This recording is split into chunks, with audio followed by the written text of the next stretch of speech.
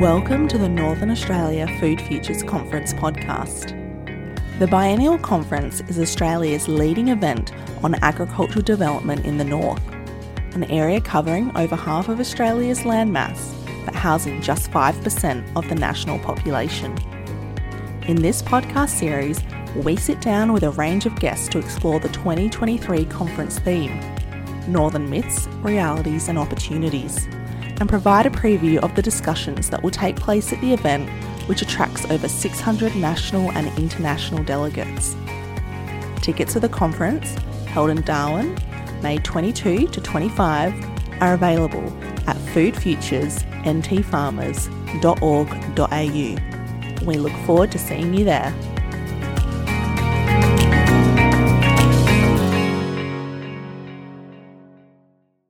My name is Bruce Connolly. I'm currently the farm manager with Tipperary Group of Stations.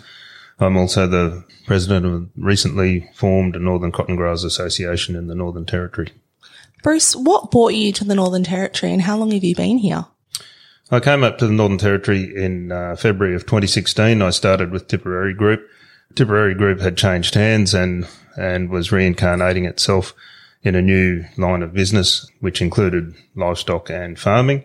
And the current regime was looking for a farm manager to oversee their farming projects, and that job was offered to me and has been my position since then. And what sort of farming was Tipperary looking to become involved in? Initially, Tipperary was looking for a program of pasture improvement and fodder crops and forage crops and hay crops in order to promote the cattle business that they were operating. Now Tipperary has moved into cotton production. Can you provide an overview of the cotton industry in the Northern Territory? And it's quite new, isn't it? So cotton has been grown on and off right across the north of Australia, probably since as early as the 50s. We can find information on it. Most recently, crops with genetic modification were banned in the Northern Territory, and that ban was lifted in 2019 or maybe a little bit earlier, I think. Anyway, in 2019, we grew a crop of cotton at Tipperary Station with a double-edged purpose. And one of the purposes, obviously, was the cash sales of the lint going back into the business. And the second wing of that was the seed production of the cotton that could go back into the supplementary feeding of the cattle during the season. I was just about to ask you, why would people want to grow cotton in Northern Australia? It's predominantly cattle country, and you think of cotton, we wear it, we don't eat it, but it sounds like there is a byproduct which can be eaten by the cattle. Yeah, so the cottonseed is going to be invaluable to the graziers. Most of the graziers will have had some experience with cottonseed at one point or another. They understand the value of it. It's almost a whole food for the livestock. And being that hundreds of thousands of tonnes and hundreds of thousands of dollars of loose lick comes up to the Northern Territory and hundreds of thousands of dollars get spent on bringing it into the Northern Territory, it makes good sense if we can grow some of that supplementary feed here. And the cottonseed is going to be just that. Whether it's fed as a whole seed on its own, or whether it's blended with other products to give some trace elements to the animals, that will be up to the individual growers. But hopefully we'll be able to grow enough of the seed here in the Northern Territory. Most of the cattle in Northern Australia, or a significant portion of them, are destined for live export because we don't have the capacity, generally speaking, to finish off cattle to a slaughter weight, which is why it kind of works to send them overseas where they kind of finish them off and slaughter them. Is cotton something that may change that? Or is it just looking to increase their weights before they're exported, or to potentially have them be at a slaughter weight within Australia? I think that in situations where we'll see early weaning of calves, they can go into a fed situation. A cottonseed meal combined with hay or a silage or something being fed to those weaners will be a really good boost to their weight gains, and will get them to a weight range earlier. It's also going to be a wonderful product to feed to the breeding stock in order to keep them on a certain level of nutrition, and hopefully help the breeders to cycle a bit more often or more regularly, depending on which breeding program they're into. And then as far as fattening an animal for a different market, yes, I think it's my own personal opinion that there could be a softening of breeds and an opening to a different market. So there'll be a lot of work to be done around that space, but I believe that there's absolutely an opportunity for that. All right. So we're going to be talking about the myths, realities and opportunities surrounding the cotton industry, as that is the theme, well, the myths, realities and opportunities in Northern Australia is the theme of the 2023 Northern Food Futures Conference. So I know this is something we could do a whole podcast series on, so we'll try and keep it relatively short and sweet. But let's start talking about some of the myths surrounding the cotton industry in the Northern Territory and perhaps even Northern Australia. Well, certainly the biggest myth surrounding the cotton industry has been the biggest myth for the last 40 years, and that hasn't changed in the Northern Territory, and that is the water use around irrigated cotton. I must say that as the cotton cropping industry develops in the Northern Territory, and won't be just cotton, it'll be a range of crops. There'll be rotational crops grown in conjunction with cotton. But there will be a rain-fed model of cropping. There will be a rain-fed model of cropping in the Northern Territory, as well as an irrigation model. What we have seen over the past 30 years or so with cotton is that the genetic developments and improvements of varieties of cotton has seen it produce the same amount of lint for half the amount of water. Or to put it another way, if you use the same amount of water on that cotton, you can produce twice as much lint and therefore seed. So we're getting twice out of it 30 years down the track than we were 30 years ago for the same amount of water. So that's the biggest myth. Putting it very succinctly and plainly, cotton is about middle to lower middle of the range as a water using crop, whether it's rain-fed or irrigated. Now, in the rain-fed model, what that means is just like any dryland farmer, if you don't get a good wet season, you're not going to get a good crop. That's the gamble you take with farming. It's the same with your livestock. If you don't get a good wet season, you're not going to get a lot of feed to feed your livestock. In the irrigation industry, obviously, or in the irrigated side of things, obviously you are able to control your inputs much more, and that would mean that on a poor wet season, you might trap less water, but you would still be able to grow a smaller area to maximum efficiency. In a good wet season, obviously you can trap a little bit more water. Something the cotton industry is not condoning in north of Australia is damming rivers and streams. We're absolutely not interested in damming rivers and streams. We do believe that there is a wet season water harvest capability for the north, and we're working closely with governments to work through that. I think we've arrived at a really good policy which has been released for public comment, and we'll continue to work with government about that. It's a rigorous process, and it's very good to have these rigorous guidelines in place for any future water harvesting that might take place. Further to the water, another myth will be the amount of land that's going to be cleared for farming in the north. I must preface these next comments by saying that only 0.26% of the Northern Territory is cleared now. So if you get your calculator out and you have a look at that, there's 130 odd million hectares in the Northern Territory, and 0.26% of that is cleared. All of the Northern Territory is not going to suit farming in whatever guise, whether it's irrigated or dryland. Obviously, the further north you are, the better opportunity you have to farm during the wet season. If you're lucky enough to be able to be in a position where you can apply for and be granted an irrigation license, well, then you're going to have a little bit more security depending on the security of that water license.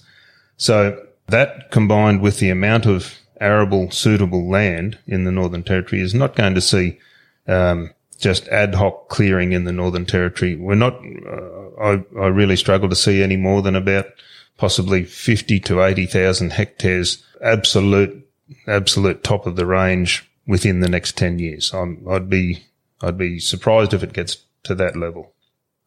Speaking of myths and land clearing and water use, I suppose when you think about it, what one person considers a myth can very well be someone else's reality. Because I was going to say a myth that I know of But as I say that, I recognise and acknowledge that for some people it is their reality and that is what they believe, which is, that's just the beauty of living in a free world, is that there's kind of no rules up here. Like, you can just do what you want when you want. You're not really going to get in trouble. It's kind of the old Wild West up here and we don't have rules. Can you speak to some of the legislation and the regulation involved in the water use and the land clearing, and to maybe hopefully bust the myth that you can just do whatever you want when you want? Sure. Okay. Well, look, I must say that there is no development of any kind in any place, anywhere in Australia, without some kind of land clearing, without some kind of impact on the environment. The idea is not to have zero impact. The idea is to have development with the smallest impact we can possibly have. So, speaking to that, if we take land clearing, for example, there are very rigorous permitting guidelines that the government will make any farmer adhere to, or any landholder will have to adhere to these guidelines. And they surround, wildlife corridors, protections for the streams and waterways, environmental concerns for the flora and fauna of the particular area where the permit may or may not be applied for. So it's quite an involved process. Sometimes it can take 12 to 18 months to get these permits approved, depending on what processes an individual farmer might have to go through. Regarding water, it's no different. There is a very long process to go through. You must make application for a license. The license is for an amount of water for a 10-year period, generally speaking, but is reviewed annually to let the farmer know how much allocation they can take on that license in any 1 year, depending on what the previous wet season rainfall has been and recharge of an aquifer, whether it's underground aquifer or whether it's a river or stream. The water license does not denote which crops you can or can't grow. What we're seeing is that some water license holders to irrigate in the Northern Territory are swapping out fodder crops and forage crops for perhaps a cotton crop, which will become part of their cropping rotation. Now, they may grow 2 or 3 cotton crops. I can't see that it's going to be the situation where we will grow cotton back to back for 30 years. I think it will be a very good rotation crop for disease breaks and cash cropping. And then we'll see a rotation out of cotton to a fodder or a grain or a cereal or something like that. It won't just be cotton on cotton. That water license also applies to any flood harvest that a grower or a farmer may want to do, or a landholder. So the flood harvest will hopefully in the future will exist in the wet season as a wet season offtake from the high flow month, which is basically January, February, March. And once again, it will be subject to the same rigorous licensing approvals. It is a very involved process, and I commend the government on making it very involved and rigorous so that we can get it right from the beginning. I have to say that Northern Territory is a greenfield site as far as farming agriculture goes, and we have a terrific opportunity to get it right from the beginning. We can do it better than has ever been done before in Australia, and the Northern Territory has an opportunity to hold up agricultural farming in the Northern Territory and scream it from the treetops that we're doing it the best in the world. We have an opportunity to produce ethically grown and developed country, and I think we should take that opportunity.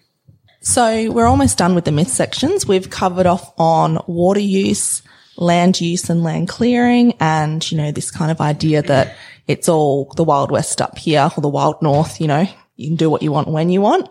That leaves us with just one myth. I mean, I'm sure there's many others, but one that has been particularly visible in recent times is we've talked about cotton, the fact that it's so good to grow up here because we've got plenty of sun and water, and great land, perfect conditions.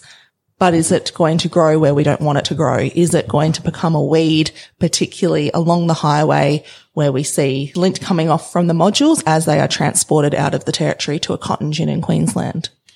Sure. So that leads into 2 things. First thing is that we hope to not have to transport our cotton down south in the coming years. We are building a cotton gin in the Northern Territory, and hopefully that company has that online for harvest this season. All indicators are that they will have, which will be a terrific thing for the industry. Just on the roadside cotton that falls off a truck, the cotton is a natural product and it biodegrades very quickly, which is why you see it at harvest time and for maybe a month afterwards, and then the rain and sun breaks it down as it's laying on the surface, and you don't see it again for the rest of the season. And it doesn't grow through the wet season. Otherwise, we would have veritable forests along the roadside of cotton. So this issue, while raising its head every single year, is just a non-event. We've had white papers and studies done on roadside cotton in the past. It can grow, but it doesn't grow. It just doesn't grow and reproduce like we're being accused of. And just about every roadside in the Northern Territory is slashed or burnt annually. So it's got very little chance of becoming an issue. So over the 5 seasons that we've planted cotton and shifted it from the Northern Territory to Queensland for processing, we haven't seen these veritable forests of feral cotton growing on the roadsides. It just doesn't happen. I really think that should be the end of the argument. It doesn't grow wild.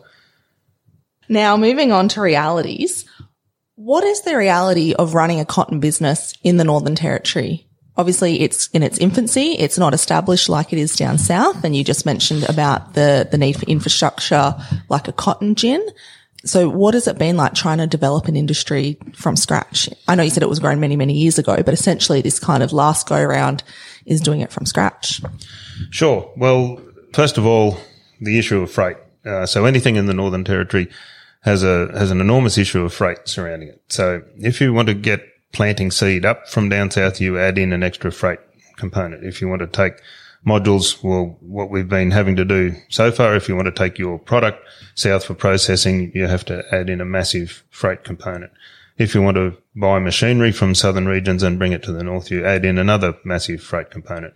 It's very, very difficult to do what we're doing at the moment, but it is actually doable. So as we move forward, we'll have more experience in the game. We'll have more southern experience. We'll have more agronomic experience and professionalism that comes into the industry.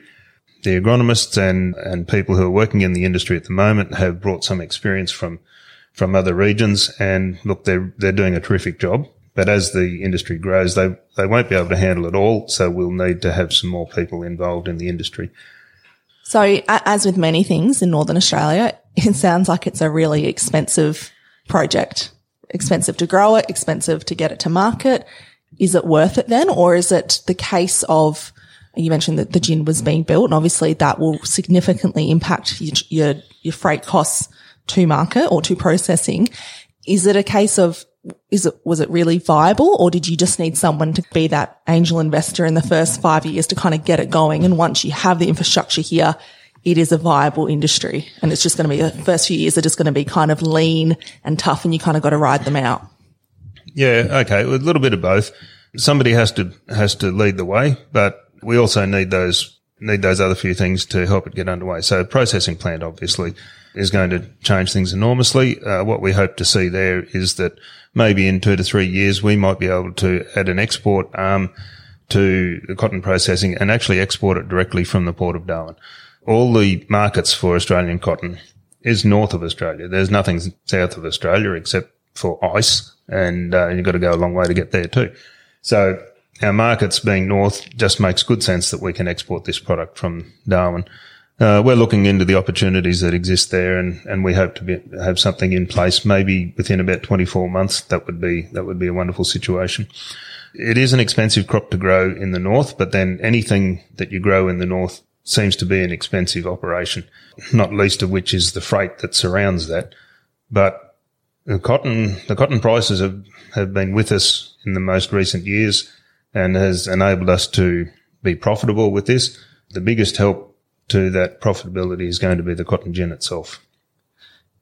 Developing this cotton industry, particularly in the Northern Territory, I know there's going to be a lot of other people in other industries kind of keenly watching and seeing how you guys did it, because there's many things that could be done around Australia, but the infrastructure doesn't exist. I know somebody in central WA who wants to develop a camel industry. Like we've got so many camels in Australia that we could be processing them or exporting them. I mean, we do in very small numbers, but there's not infrastructure for transport, for processing, many other things. And it really just, it always comes back to this, well, we've got all the raw materials, but we kind of just need to win the lotto so we can build the stuff. How did you guys attract the investment to build a cotton gin and to get all this equipment up here? That's a huge capital investment. Yes, it is. And it's a long road to hoe. There's no doubt about that. With any new industry, obviously it's always chicken and egg. Do you build the industry or do you build the processing plant so that an industry can grow? I don't know what the answer is there. The way we did it was we proved what we could do. So we grew the crop. We proved that we could grow the crop.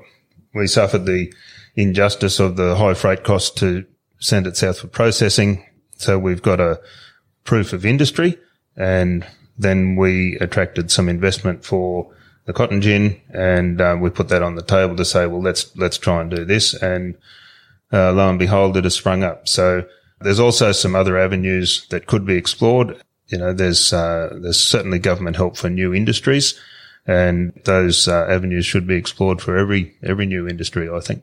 Yeah, I think this will be a great case study of developing an industry in the north. I mean, I can't speak about other previously established industries like mangoes or melons. I just don't have that experience, but seeing what's been done with cotton, hopefully other people that are looking to invest in who knows what else up here, whether it is food and fibre industry or something else, will be able to see this and see that, sounds like you just need someone with a vision and a healthy bank account to kind of help support those first few years, and just really the vision to see it through. Yes, I think that's probably a pretty fair comment. We've also had a very strong relationship and good relationship with the Northern Territory government. NT-Gov has been very supportive of agriculture and continues to be very supportive of agriculture. I think that's a wonderful position for farmers to be in. I think if people are looking at coming to the north of Australia to go farming, particularly in the Northern Territory, make yourselves known. You should make yourselves known to the government. Tell them what your ideas are and look to them for support, because they are very, very supportive. It's not often that we have a government who is so supportive of the agricultural industries, plural, but we have got one now, and we should do whatever we can to maintain that relationship. All right, so let's move on to the third and final section, which is opportunities. Talk to me about the opportunities you see for a cotton industry in Northern Australia.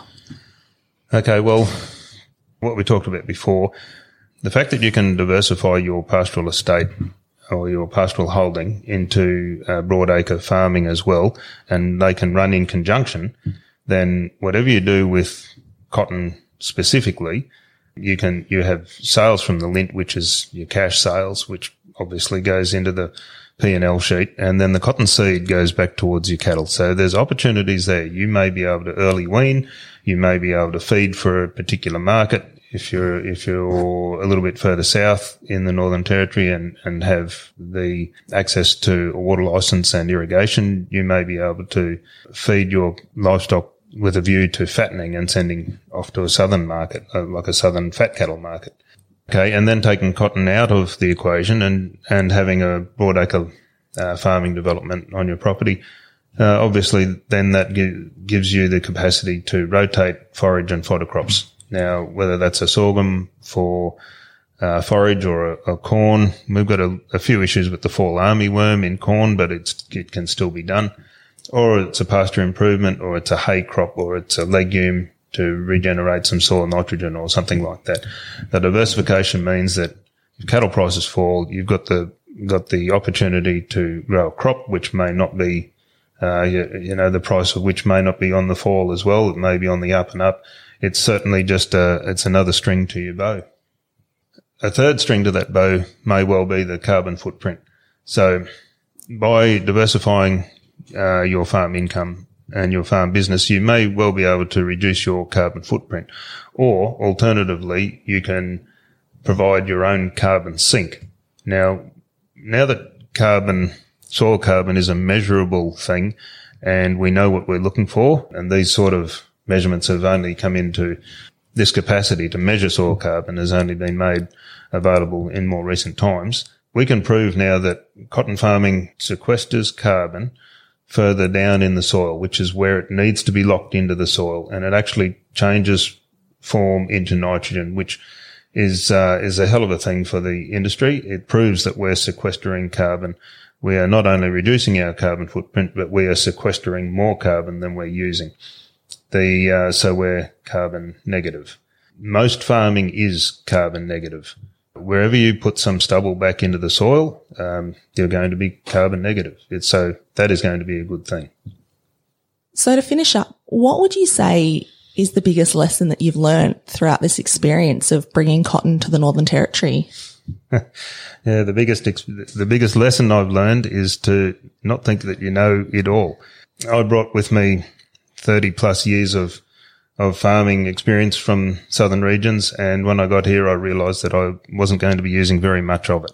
So the biggest piece of advice I would give to somebody coming farming in the north is to use your best experience, but watch the crop. Whatever your crop is, watch your crop and let the crop tell you what it needs. Farming in the north of Australia in the tropics is unique in that we have a very defined wet and dry season. You cannot rely on any in-crop rain after a given time, which is usually about that March-April period. Although I understand it can rain in every month of the year, it generally doesn't.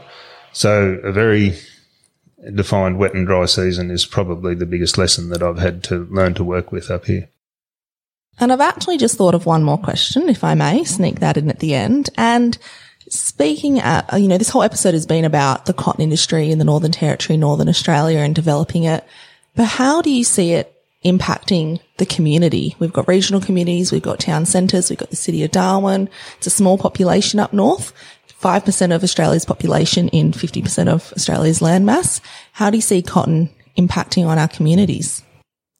Okay, well, what we've seen in other areas in Australia where there's been a broadacre cropping industry, we've noticed that the trickle-down dollar from the farmers moves 6 places. It's a traceable 6 places. So what that means is, I sell my product and get a check in my pocket. I go to town and I buy some tyres for my car, and the guy I buy them off, he goes down to the cafe and he buys a coffee. The guy at the coffee shop, he goes downtown and he buys something from the butcher so that he can sell bacon and egg sandwiches in his coffee shop. That's how it moves on. So the trickle-down dollar moves 6 traceable places. We've seen regional communities in Queensland and New South Wales reach out to a developing broadacre cropping industry, whether it was cotton or corn or sorghum or wheat. They've reached out because it's another diversification that can bring income to their small community. It's a very measurable thing. I have seen it in Western Queensland, and I've no doubt we'll see it again in the Northern Territory.